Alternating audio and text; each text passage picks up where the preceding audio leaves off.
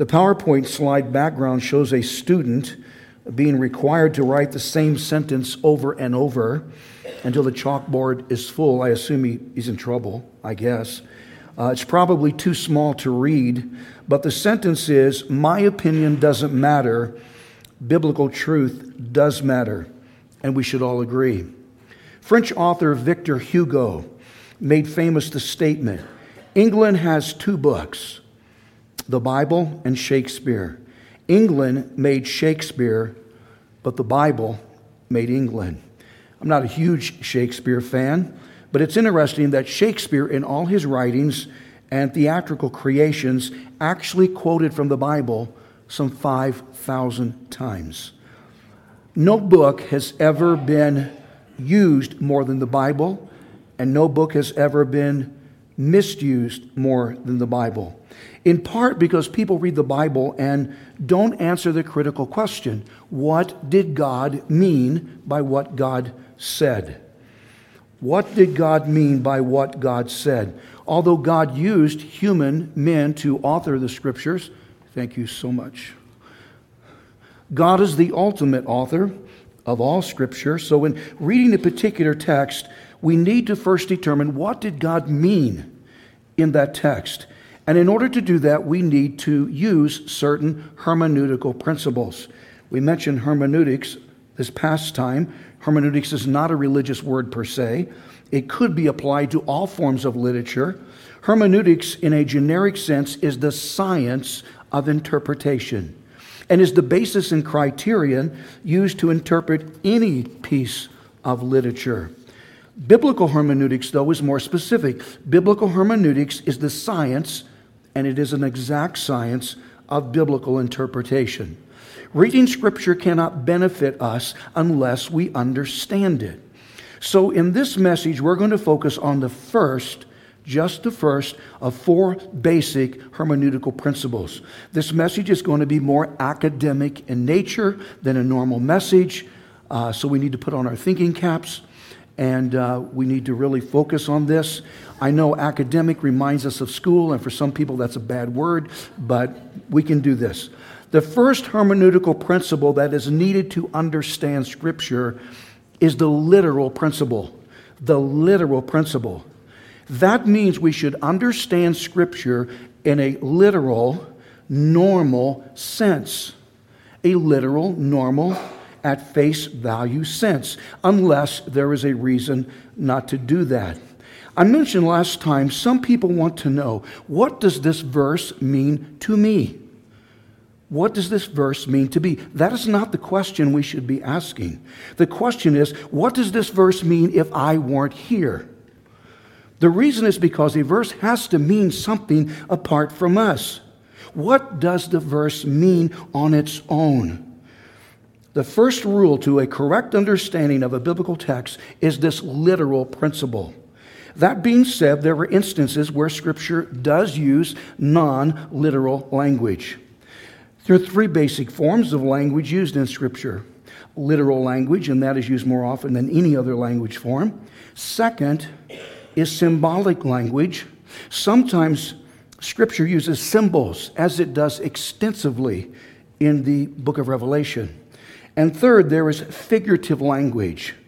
Figurative language uses figure of speech.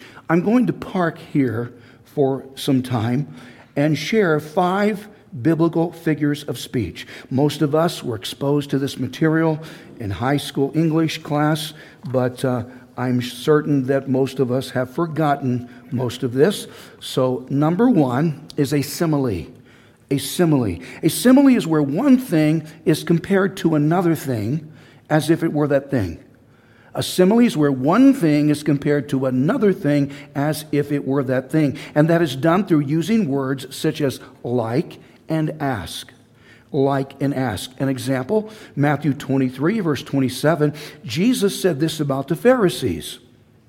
For you are like, notice the word like, for you are like whitewashed tombs, which indeed appear beautifully outward, but inside are full of dead men's bones and all uncleanliness.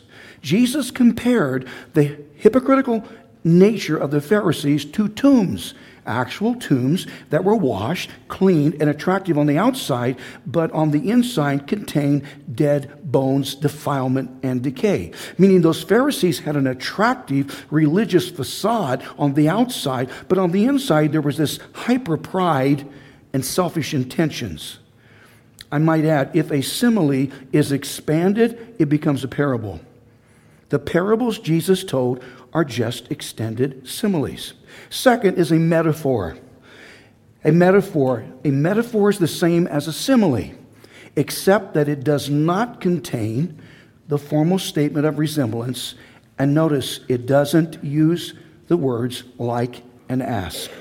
So there's a connection, a similarity, but not exactly the same.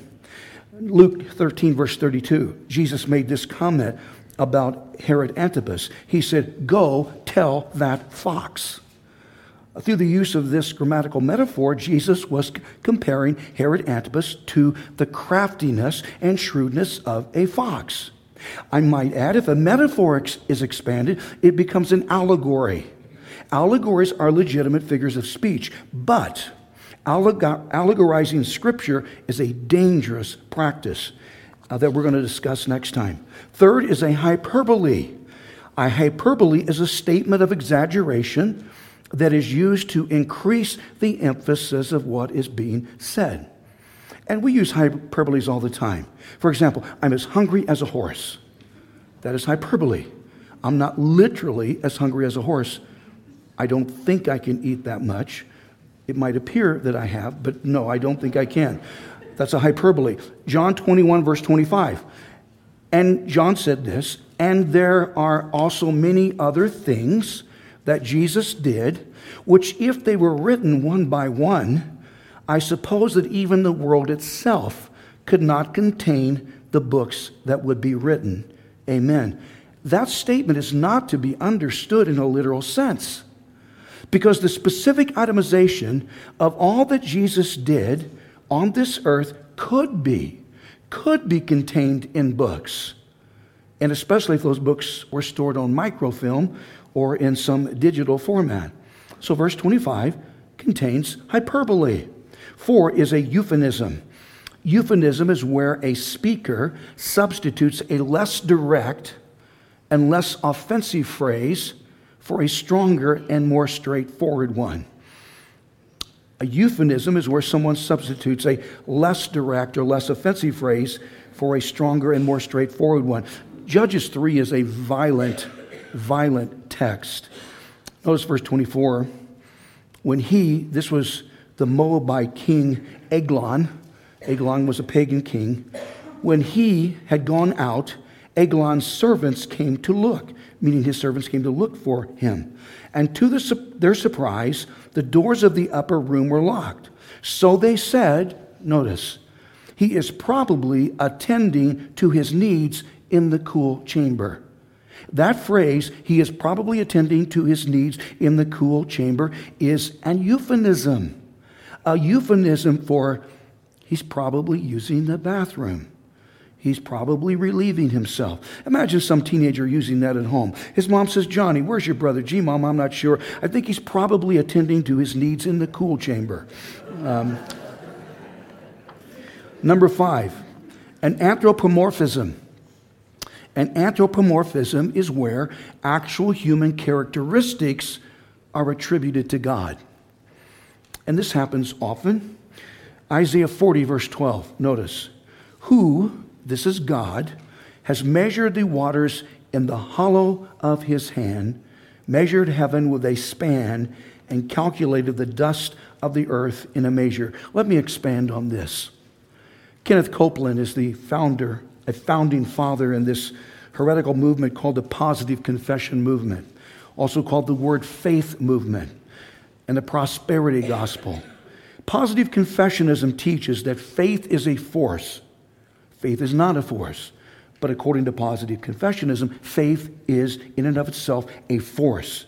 And we are to use that faith force to confess to God what we want from Him. And if we do that, then God is obligated to give us what we confessed in faith. So much so, some positive confession people believe we don't ask, but we demand, because we're using our faith force, requiring God to meet our need. And if we don't receive what we have wanted from God, then it is because our faith wasn't strong enough. It is our fault. Our faith force wasn't enough.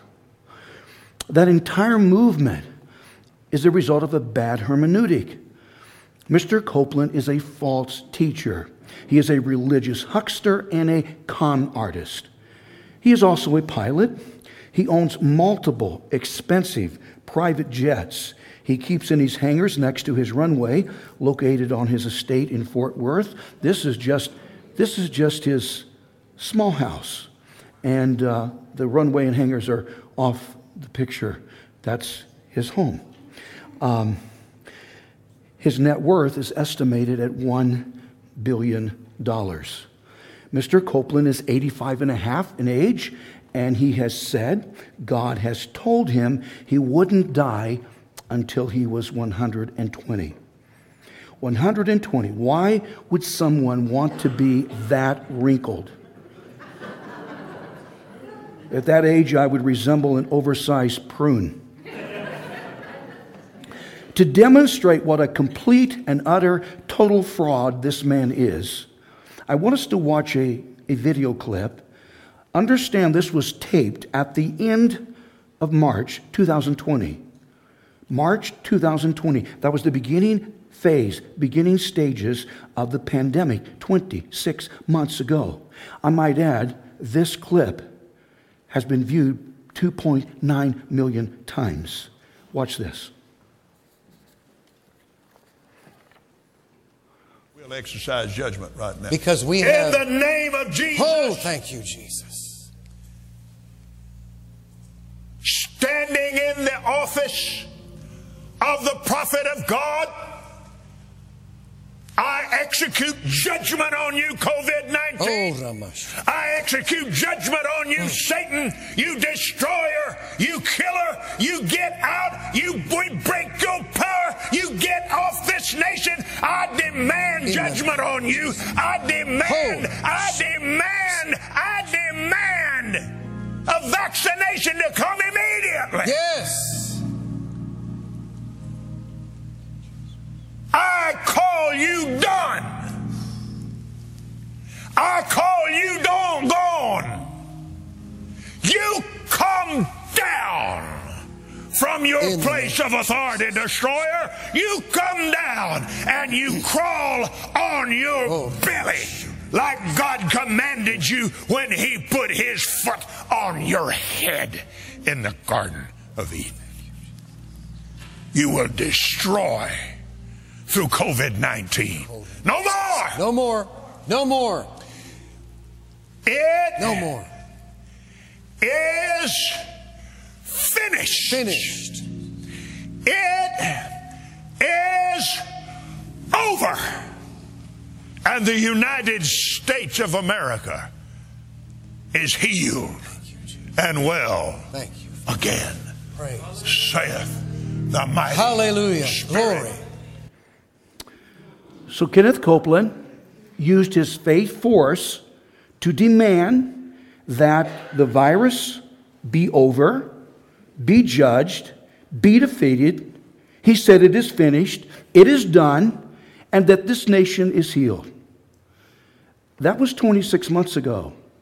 Has that happened as per his declaration, exercising his supposed dominion over the COVID virus? To date, in the United States, there have been 1,463,693,000 COVID deaths. On a global scale, to date, there have been 6,286,540 COVID deaths. This 99% of those statistics I just read happened after that rant. Happened after he declared that COVID is finished, COVID is defeated, COVID is done, and the United States is healed. I'm sorry, people, that's a farce. God had nothing to do with his foolishness. Going back to Isaiah 40, verse 12. It is apparent Kenneth Copeland doesn't understand that this particular verse we read from Isaiah contains anthropomorphism. Listen to his conclusions after reading this verse. He said, quote, "The Bible said he, God, measured the heavens with a span. Now the span is the distance between the end of the thumb and the end of the little finger. The Bible said, and as a matter of fact, the Amplified Bible translates the Hebrew text, that he measured out the heavens with a 9-inch span. I got a ruler, and I measured mine, and mine measures 8 3/4 of an inch long." I might add, that's a smaller hand. So now, God's span is 1/4 of an inch longer than mine. So you see that faith didn't come billowing out of some giant monster somewhere. It came out of the heart of a being that is very uncanny, the way he is very much like you and me. He, God, is a being that stands somewhere around 6'2" or 6'3", that weighs somewhere in the neighborhood of a couple 100 pounds or a little better, and has a hand span of 9 inches. The problem is, God doesn't have a hand span, because John 4, verse 24 reads that God is a spirit being. God's Son Jesus has a hand span, but he is the only member of the triune Godhead that has bodily form. Mr. Copeland doesn't understand that this Isaiah passage we just read is an anthropomorphic statement that describes God in normal human characteristics so we can better understand him. But God isn't 6'2" or 6'3", and God doesn't weigh 200 pounds. That's just a figure of speech called an anthropomorphism. In summation, sometimes the Bible does use symbolic language and figurative language, but we are to first interpret Scripture in a literal sense. And then if a literal interpretation seems inconsistent with the rest of Scripture, then we are to interpret a text in a non-literal sense. Remember this principle. If normal sense makes good sense, then seek no other sense, or else we get nonsense. If normal sense makes good sense, then seek no other sense, or else we get nonsense. Some atheists could read that principle and feel that that criteria eliminates miracles, because to them miracles aren't sensible. No, it doesn't eliminate miracles. If God exists, then miracles exist, and that's nonsensical. Let me demonstrate what happens if someone ignores the literal interpretation of Scripture. Genesis 5 contains genealogical records that date back to the first man, Adam. Verse 1, Genesis 5. "This is the book of the genealogy of Adam. In the day that God created man, he made him in the likeness of God." Now, some progressive liberal theologians interpret this section from Genesis 5 in a non-literal sense, and teach that the actual ages of the people mentioned here in Genesis shouldn't be interpreted as stated, because it's not reasonable that people were centuries old as per the Genesis record.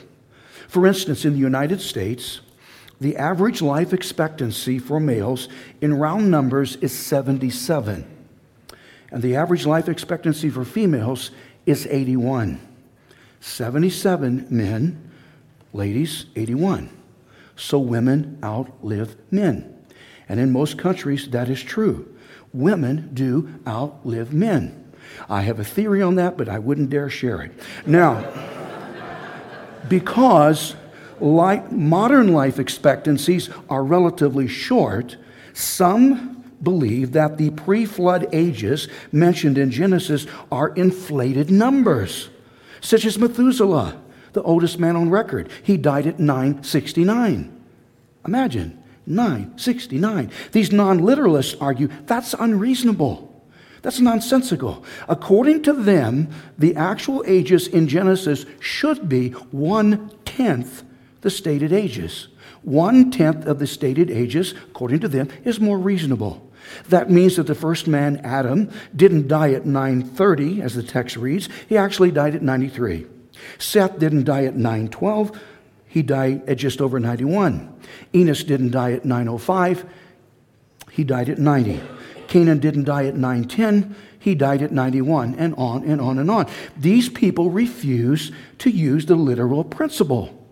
And I disagree.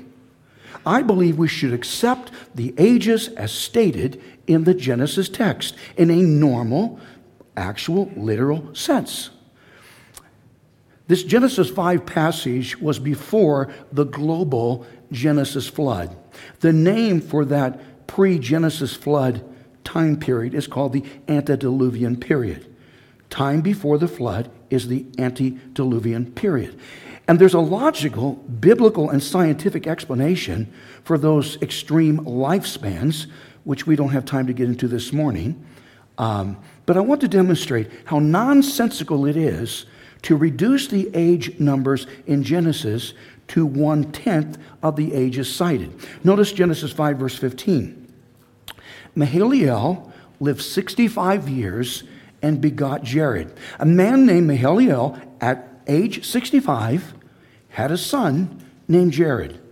If we ignore the literal principle, and if we interpret his actual age as just 1/10 of that number, at the time a son was born to him, if 65 wasn't Mahalalel's actual age, that his actual age was just 1/10 of that number, then Mahalalel did something incredible, because he fathered a child at age 6.5.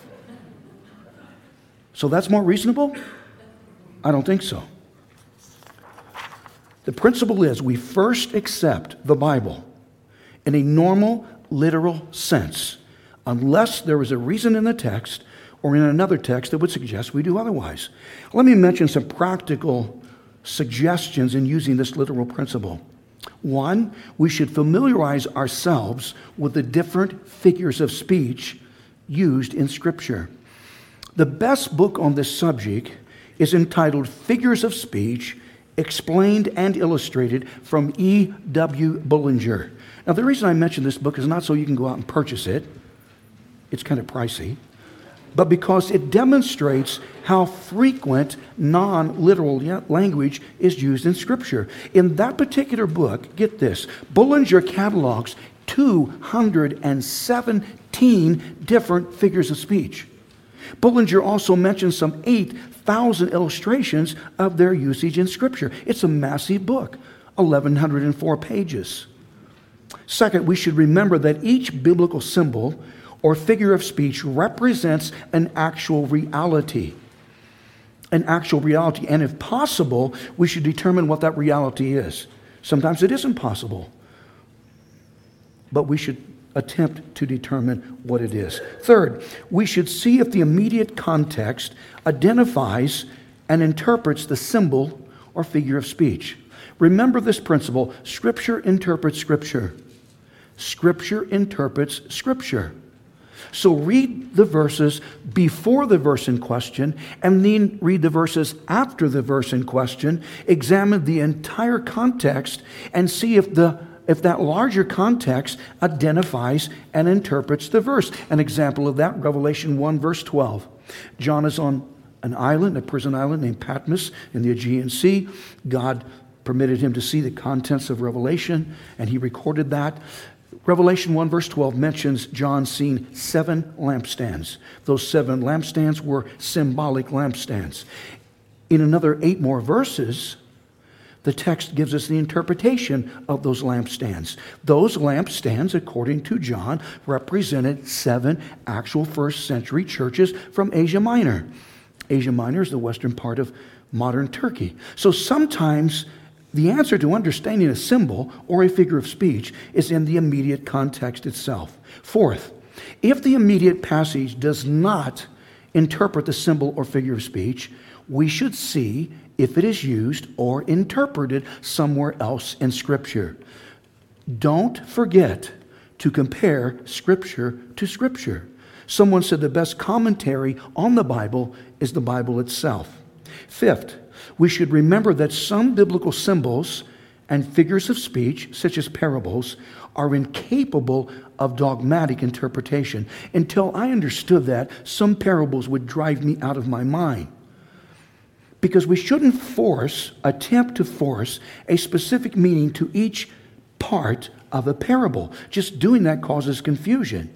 A parable is primarily emphasizing one basic lesson. So we shouldn't force each specific part of that parable to have some significant meaning or attachment.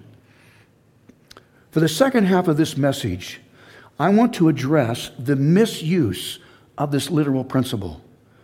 The misuse of this principle. The big problem is that it is entirely possible to force a literal interpretation onto a passage that was intended to be understood in a symbolic or figurative sense. Some people call that letterism. I call that hyperliteralism. Hyperliteralism. Forcing a literal interpretation onto a biblical text that was intended to be understood in a symbolic or figurative sense. I don't know of a more profound instance of this problem than the teaching of transubstantiation. Transubstantiation. Catholicism teaches a doctrine called transubstantiation. This particular teaching is a core doctrine of the church. I contend, apart from transubstantiation, Catholicism doesn't even exist. And I need to mention up front, this is not intended to be critical of our Catholic friends. I have friends that are Catholic. I have had some extensive conversations with different Catholic priests and Catholic apologists, and all of those interactions have been respectful and positive. I've been treated with nothing less than respect, and we've had some excellent dialogue. We understand our differences, and so it's been fine. So this is not, I'm not bashing the Catholic faithful. This is not about Catholic people. This is about Catholic dogma and doctrine. As a congregation, we are conservative evangelical Christians. Catholics and evangelicals do agree on some doctrinal matters, such as we agree on the triune Godhead, that God is one being, exists in three co-equal persons, Father, Son, and Holy Spirit. We agree on Jesus' virgin birth. We agree on Jesus' sinless existence on the earth, his sacrificial death on a cross, and then Jesus' resurrection from the dead. And there are other areas of agreement. We agree on moral issues, such as abortion. Both Catholics and evangelicals are pro-life people. But there is also some serious and substantial differences between us. And one of those differences is transubstantiation. Notice the definition. Transubstantiation means to change from one substance into another substance. It is an act where one substance is literally changed into another and different substance. For those that have never attended a Mass, and I would encourage you to do so sometime. Select a Mass different than our time. But there are two parts to the Mass. The first part is the liturgy of the Word. And this is where various biblical texts are read. Not explained, but read. Then there's, there's the liturgy of the Eucharist. The liturgy of the Eucharist. The Catholic doctrine of transubstantiation teaches that at the Eucharist portion of the Mass, an ordained priest blesses the elements. And in blessing the elements, he consecrates them. To consecrate those elements means to pronounce them as sacred. At that point, at the point of consecration, those elements change. Transubstantiation occurs. At that point, the wafer of bread changes into the actual human sacrificial flesh of Jesus. And the wine in the chalice changes into the actual human sacrificial blood of Jesus. Do you understand what I just said? Let me, because people accuse me of misrepresenting Catholicism, I would never intentionally misrepresent any group or any person. Let me read from this book entitled Catholicism for Dummies. As you know, there's an entire series, Dummies series, which I don't know if you know this, but it's actually published for me, and I have a number of different ones. I could quote from Catholic Catechism, but this is more understandable. Remember, this is for dummies. On page 118, second paragraph from this book, of the 7 sacraments, the Holy Eucharist, communion, is the most central and important to Catholicism. So why is the Eucharist, why is communion the most important of the sacraments? Notice, because of its staunch meaning committed in attitude, this commitment, belief that the consecrated bread and wine are actually, really, truly, and substantially the body and blood, soul and divinity of Christ. For Catholics, the presence of Christ in the Eucharist is not just symbolic, allegorical, metaphorical, or merely spiritual. It's real. It's real. That's the reason it's called the real presence, because Christ really is present in those communion elements. There's another book from priest John O'Brien. He is now deceased, entitled The Faith of Millions. That book was first printed in 1933. At that time, the church numbered in the millions. Now the Catholic Church numbers 1.3 billion members.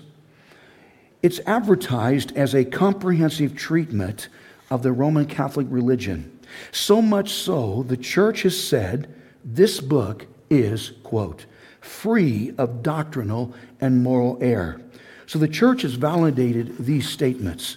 Notice, reading from this book, The Faith of Millions. When the priest pronounces the tremendous words of consecration, he reaches up into the heavens, brings Christ down from his throne, and places him upon our altar to be offered up again as the victim for the sins of man. I should repeat that.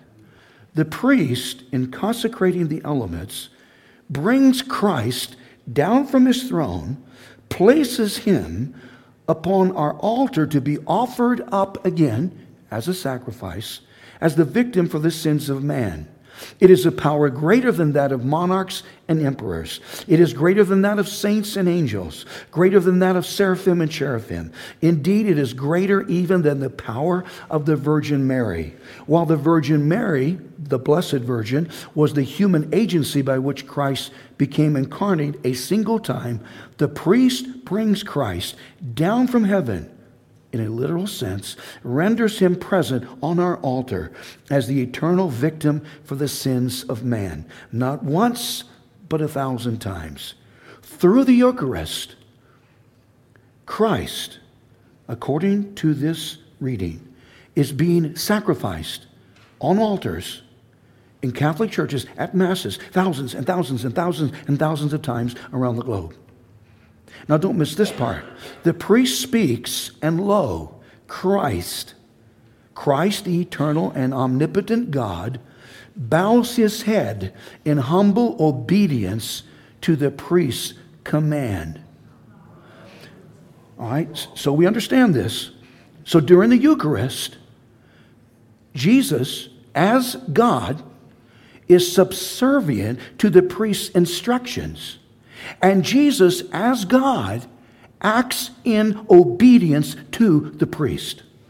There's a word to describe that idea: blasphemous. Catholicism teaches that something miraculous occurs at Mass during the Eucharistic part of that service. That something is called transubstantiation. The priest blesses the Eucharistic elements, the bread, also called the host, the bread or host, and the wine, as Catholics use actual fermented wine. We use grape juice. Catholics use actual fermented wine from a common cup, meaning people drink from a common cup, called a chalice. That act of consecration from the priest causes the wafer of bread to be literally transformed into Jesus' sacrificial flesh, and causes the wine to be literally transformed into Jesus' sacrificial blood. None of what I have said is an exaggeration.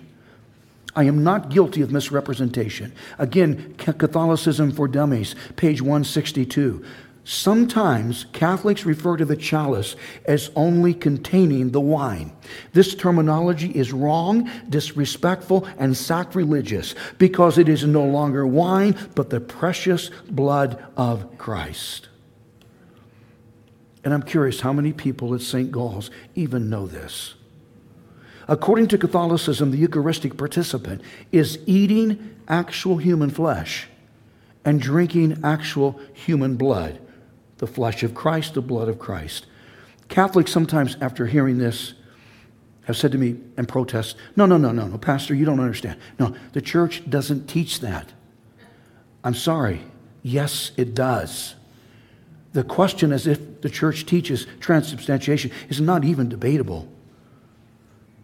If you don't believe me, go to St. Gall's and visit with the parish priest. I understand he's a very nice gentleman, and I'm sure he'll be very upfront with you. And you ask him about transubstantiation, and he will tell you just what I told you. And then you can come back and say, oh, I'm sorry, you were right. Catholicism is a sacramental religion. There are 7 sacraments in Catholicism. Baptism being the first, and Catholics baptize infants as soon as possible in order to put them into a state of grace. And Catholics baptize not by immersion, but by sprinkling. After baptism, there's confirmation after completing catechism classes. Then there's communion, meaning the Eucharist. Then there's penance. Penance is assigned to someone after he confesses his sins to the priest. Then there's ordination, or holy orders. Marriage is a sacrament in the church. And then number 7 is anointing the sick. Used to be called the last rites. Catholicism teaches that those sacraments are essential to salvation. Although marriage and ordination aren't applicable to all Catholics, some Catholics choose to remain single and unmarried, and so do not enter into that sacrament. And some Catholics, if not most, choose not to serve in an ordained position, such as being a deacon, and so don't participate in that sacrament. But the most critical sacrament, the most crucial and important sacrament is the Eucharist. Attending Mass and receiving communion at that service is essential to a Catholic person's salvation. According to Catholicism, unless there's a justifiable reason to be excused, not attending Mass and not receiving communion is considered a mortal sin. Not a venial sin. Venial sins are less significant sins. A mortal sin. A mortal sin is a grave, serious sin that sends someone to damnation in hell unless someone repents from that sin. Because of that, the Eucharist is sometimes called the most blessed sacrament. I have a catechism book, Catholic catechism book, that itemizes the supposed spiritual blessings resulting from sacramental communion. According to that catechism, the Eucharist does these things. 1, it carries out the work of redemption. No. 2, it forgives sins. No. 3, it helps purify those souls in purgatory. Purgatory doesn't even exist. It wasn't even added to church dogma until the 6th century. 4, it increases the life of the grace received at baptism. Catholicism teaches that in being baptized, someone receives sanctifying grace, and then communion is said to increase that grace. 5, it cleanses past sins and sanctifies or preserves someone from committing future sins, even from committing mortal sins. And 6, it pours out the grace of salvation upon all the church. People, there's a problem here. The Bible teaches none of these. None of these. This is church tradition. The point is, though, that the Eucharist is extremely important to someone that is Catholic. That is the reason Nancy Pelosi is so upset. Miss Pelosi, for those that are uninformed, is the Speaker of the U.S. House of Representatives. The Archbishop of San Francisco, her district is in San Francisco, she's from the West Coast. The Archbishop of San Francisco is Salvatore Cordileone. Salvatore Cordileone is the Archbishop, where she would normally worship if she's home. And he has just informed Miss Pelosi that she would be prevented from receiving the sacrament of Holy Communion until, I'm quoting him, until such time as you publicly repudiate your advocacy for the legitimacy of abortion and confess and receive absolution of this grave sin in the sacrament of penance. I hope the good Archbishop is not holding his breath, because that is not going to happen. I've seen him interviewed. He seems very sincere. He said he has wrestled with this for not months but years. But it wasn't until Miss Pelosi recently said she wanted to codify into law Roe versus Wade, and he felt like that was too much. And so he informed her that she would not be allowed to receive the Eucharist at Mass. Now, we disagree radically on communion, but I congratulate the Archbishop. That was a courageous act on his part. According to church canon law, he is required to do that. He's not out of bounds according to church dogma. Miss Pelosi describes herself as a devout Catholic, and she fully understands the church's teaching against abortion. The church has had a long standing for centuries that is a position that is pro-life and against abortion. And she's aware of that. But she is still a determined pro-abortion on demand advocate. She has been infuriated of late. She has condemned the recent draft of a Supreme Court opinion that would overturn Roe versus Wade. She wants her cake and eat it too. She wants to be pro-abortion. She doesn't want to go against the left. She wants to be pro-abortion and ignore the church's moral teachings, but at the same time, she wants to receive the Eucharist at Mass, since she understands, according to Catholic theology, how essential that is to her own salvation. Since that announcement from the Archbishop, she has already defied his demand. She's already received communion at a church in Georgetown, more than 3,000 miles from the San Francisco diocese. Why? Because most priests, unlike the Archbishop, most priests are afraid of political pushback. But I contend the Archbishop is acting consistent with his church's teachings. I don't think there's any question. Someone after the first service left an anonymous note on my desk. I just love anonymous notes. What's up with all the politics talk up on the pulpit today? Sharing your political opinions and views up on the pulpit is just wrong. Explanation point, underlined twice. It is insulting to those of us who disagree with you, and our pastor should not and is not our political guidance counselor. Well, I know I'm not. Actually, this book should be. But this person missed the whole point. My point is not Nancy Pelosi, she's a political figure, but the point is I'm emphasizing that the moral teaching of the church is anti-abortion. That's a moral issue. It's been dragged into the political arena. It's been a part of the church for centuries. But now it's the hot button in the political arena, and I'm just saying that she wants to be able to take communion because it is essential to her own salvation, but she doesn't want to give up her pro-abortion stance. That's the point. I'm not telling you who to vote for. I will do that after the service if you want to know.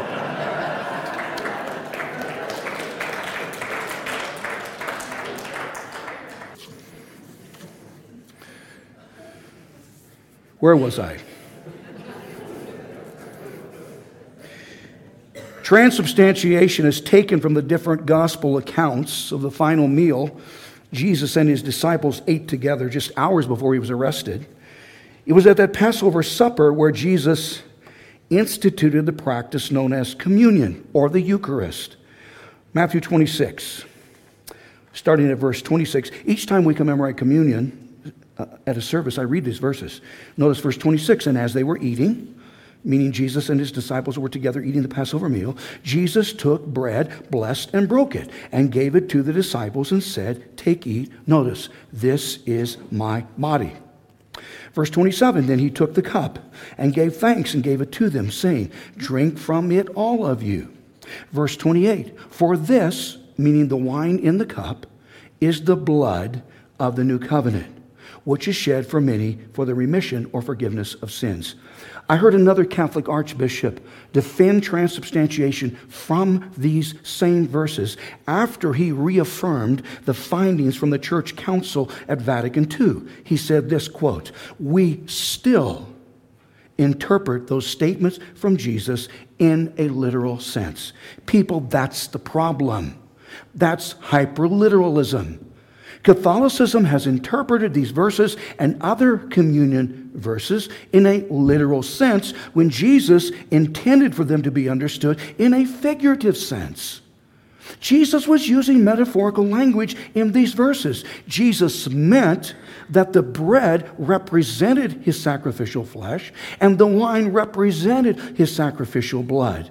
The bread and wine or juice are symbols that represent Christ's sacrificial flesh and his sacrificial blood. Symbols. We are not to understand these verses in a literal sense. I'm going to mention 6 statements in wrapping this up that demonstrate Jesus did not intend his communion statements to be understood in a literal sense. 1, Jesus sometimes referred to himself in figurative language. He sometimes referred to himself in figurative language, so this wasn't unusual. John 10, verse 9, Jesus said, "I am the door." Jesus didn't mean he was an actual, material, tangible, dense, knock-on-wood door. He meant he is the entrance into salvation. John 15, verse 5, Jesus said, "I am the vine." I am the vine. Jesus didn't mean he was some plant jutting up out of the ground. No, he meant he is our spiritual source. Mark 10, verse 12, Jesus said he was the cornerstone. Jesus didn't mean he was an actual piece of gigantic granite that a building would be constructed on. No, he meant he is the spiritual foundation to the church. So this passage from Matthew 26 and other related passages are just instances of Jesus using figurative language. Second, those elements did not become Jesus' sacrificial flesh and blood because this was before his actual sacrifice on the cross. His crucifixion wasn't scheduled until the next morning. How could those elements at that meal become a sacrificial flesh and sacrificial blood if that meal happened before his actual sacrifice on the cross? And that first communion was not a pre-sacrifice because there was no such thing as a pre-sacrifice. Jesus remained present and fully anatomically intact at that supper. Jesus could not have been both at that dinner table and on that dinner table. Not a single minuscule part of him changed into something else. Number 3, even after Jesus blessed the cup, he still referred to it as the fruit of the vine, as if a change had never happened. Matthew 26, verse 29, Jesus said, "But I say to you, I will not drink of," notice, "I will not drink of this fruit of the vine from now on until that day when I drink it new with you in my Father's kingdom." If Jesus had changed, literally changed this cup of wine into his actual blood, then he should have called it his blood and not the fruit of the vine. But he didn't do that. He referred to it as what it still was, and it was still wine. 4, the primary intention of communion is to remember the sacrificial death of Jesus. But how can we remember his death if he is still experiencing his death through transubstantiation at Mass? 1 Corinthians 11:24, Jesus said, "Take, eat, this is my body, which is broken for you. Do this in remembrance of me." To remember something means to, in a mental sense, recall something that has happened in the past. Not recall something that is happening in the present, because that's not possible. Something has to be in the past before we can remember it. If Jesus is being sacrificed through transubstantiation in the present, then there's nothing to remember because it's happening in the now. Number 5, it is a scientific fact that the communion elements do not change.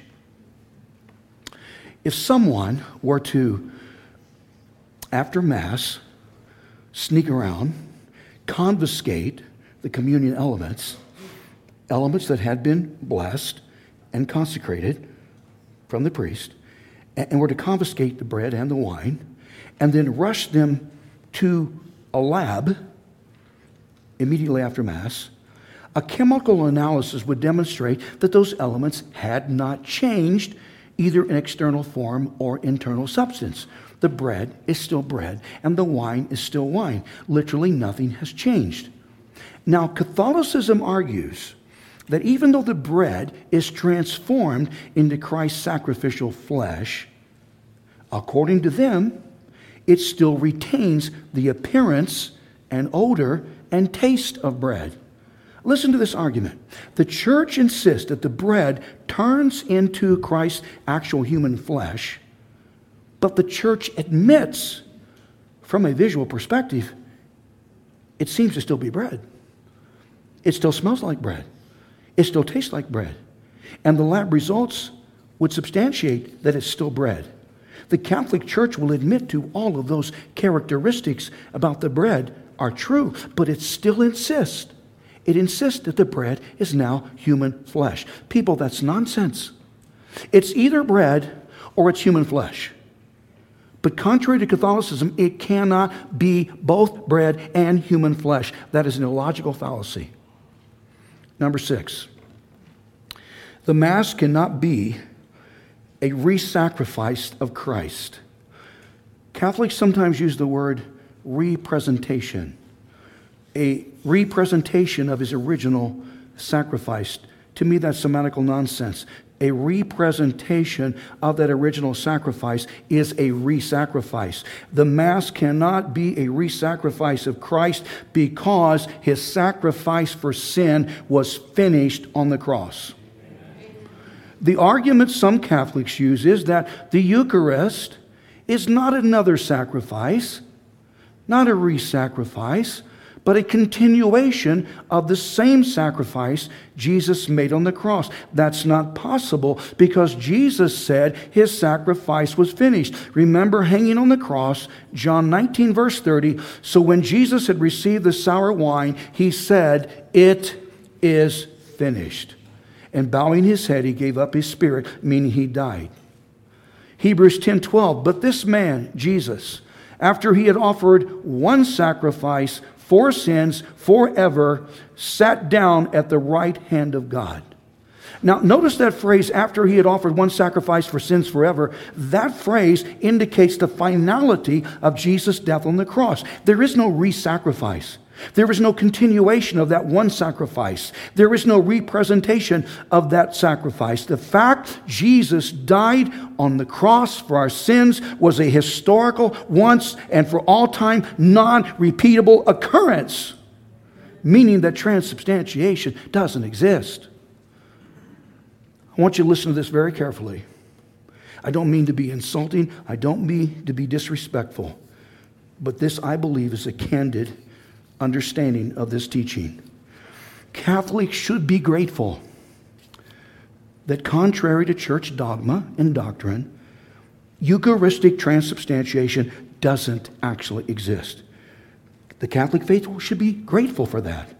Because if the wafer of bread did become actual human flesh, and if the wine in the chalice did become actual human blood, then Mass would be an exercise in cannibalism. One reason I use the Catholic Eucharist to illustrate hyper-legalism is because Catholicism insists that the Eucharist is salvific. It is salvific, meaning it contributes to someone's salvation. Evangelical Christianity, that's us, teaches that salvation is obtained from God through faith alone and Christ alone. Sola fide, sola Christus. Faith alone in Christ alone.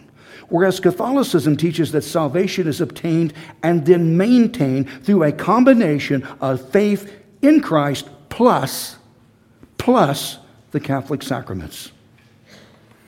That difference is enormous. In 1547, the Catholic Council of Trent said this. This is from Canon 4.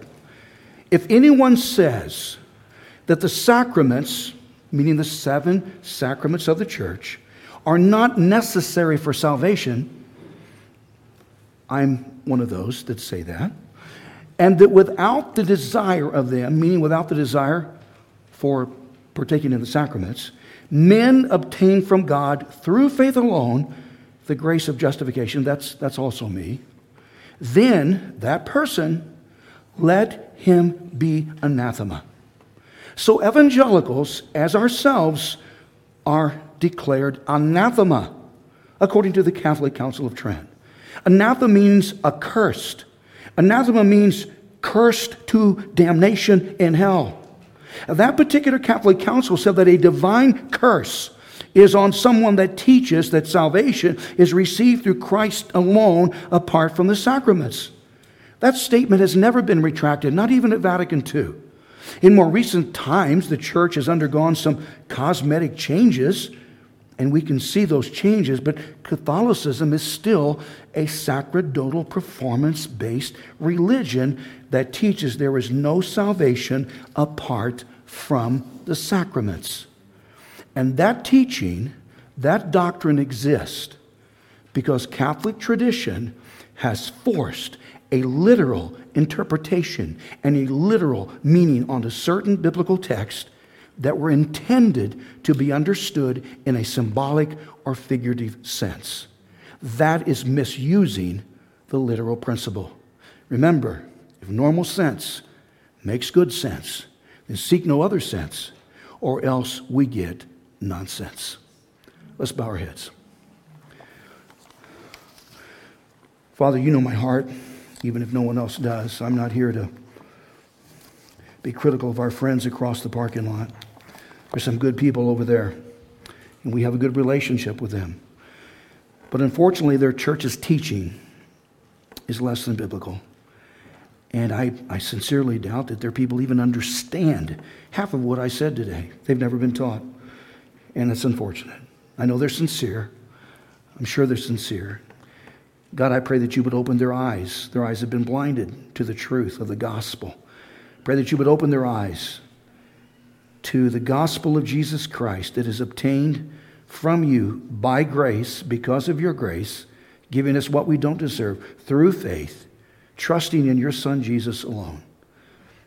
God, I would pray that for anyone in this room who's never experienced Christ. Maybe they're religious, but they don't have Jesus. They've never, ever, ever exercised their faith and put their trust in Jesus for salvation. God, I pray that they would do that as soon as possible. I would pray that even after this service, they would approach me and say, Pastor, we need to talk. I want to make an appointment. If we got to talk, I want Jesus. I want to know I am forgiven. I hope that would happen. God, I pray your Holy Spirit would convict hearts here today. Thank you again for your word. I've been faithful the best I could be to explain it. I hope it's made sense. I hope it's helped us see things a little differently and make a difference in each of us. And I thank you and I pray and ask it all in the name of your very, very special Son, Jesus. Amen. Amen.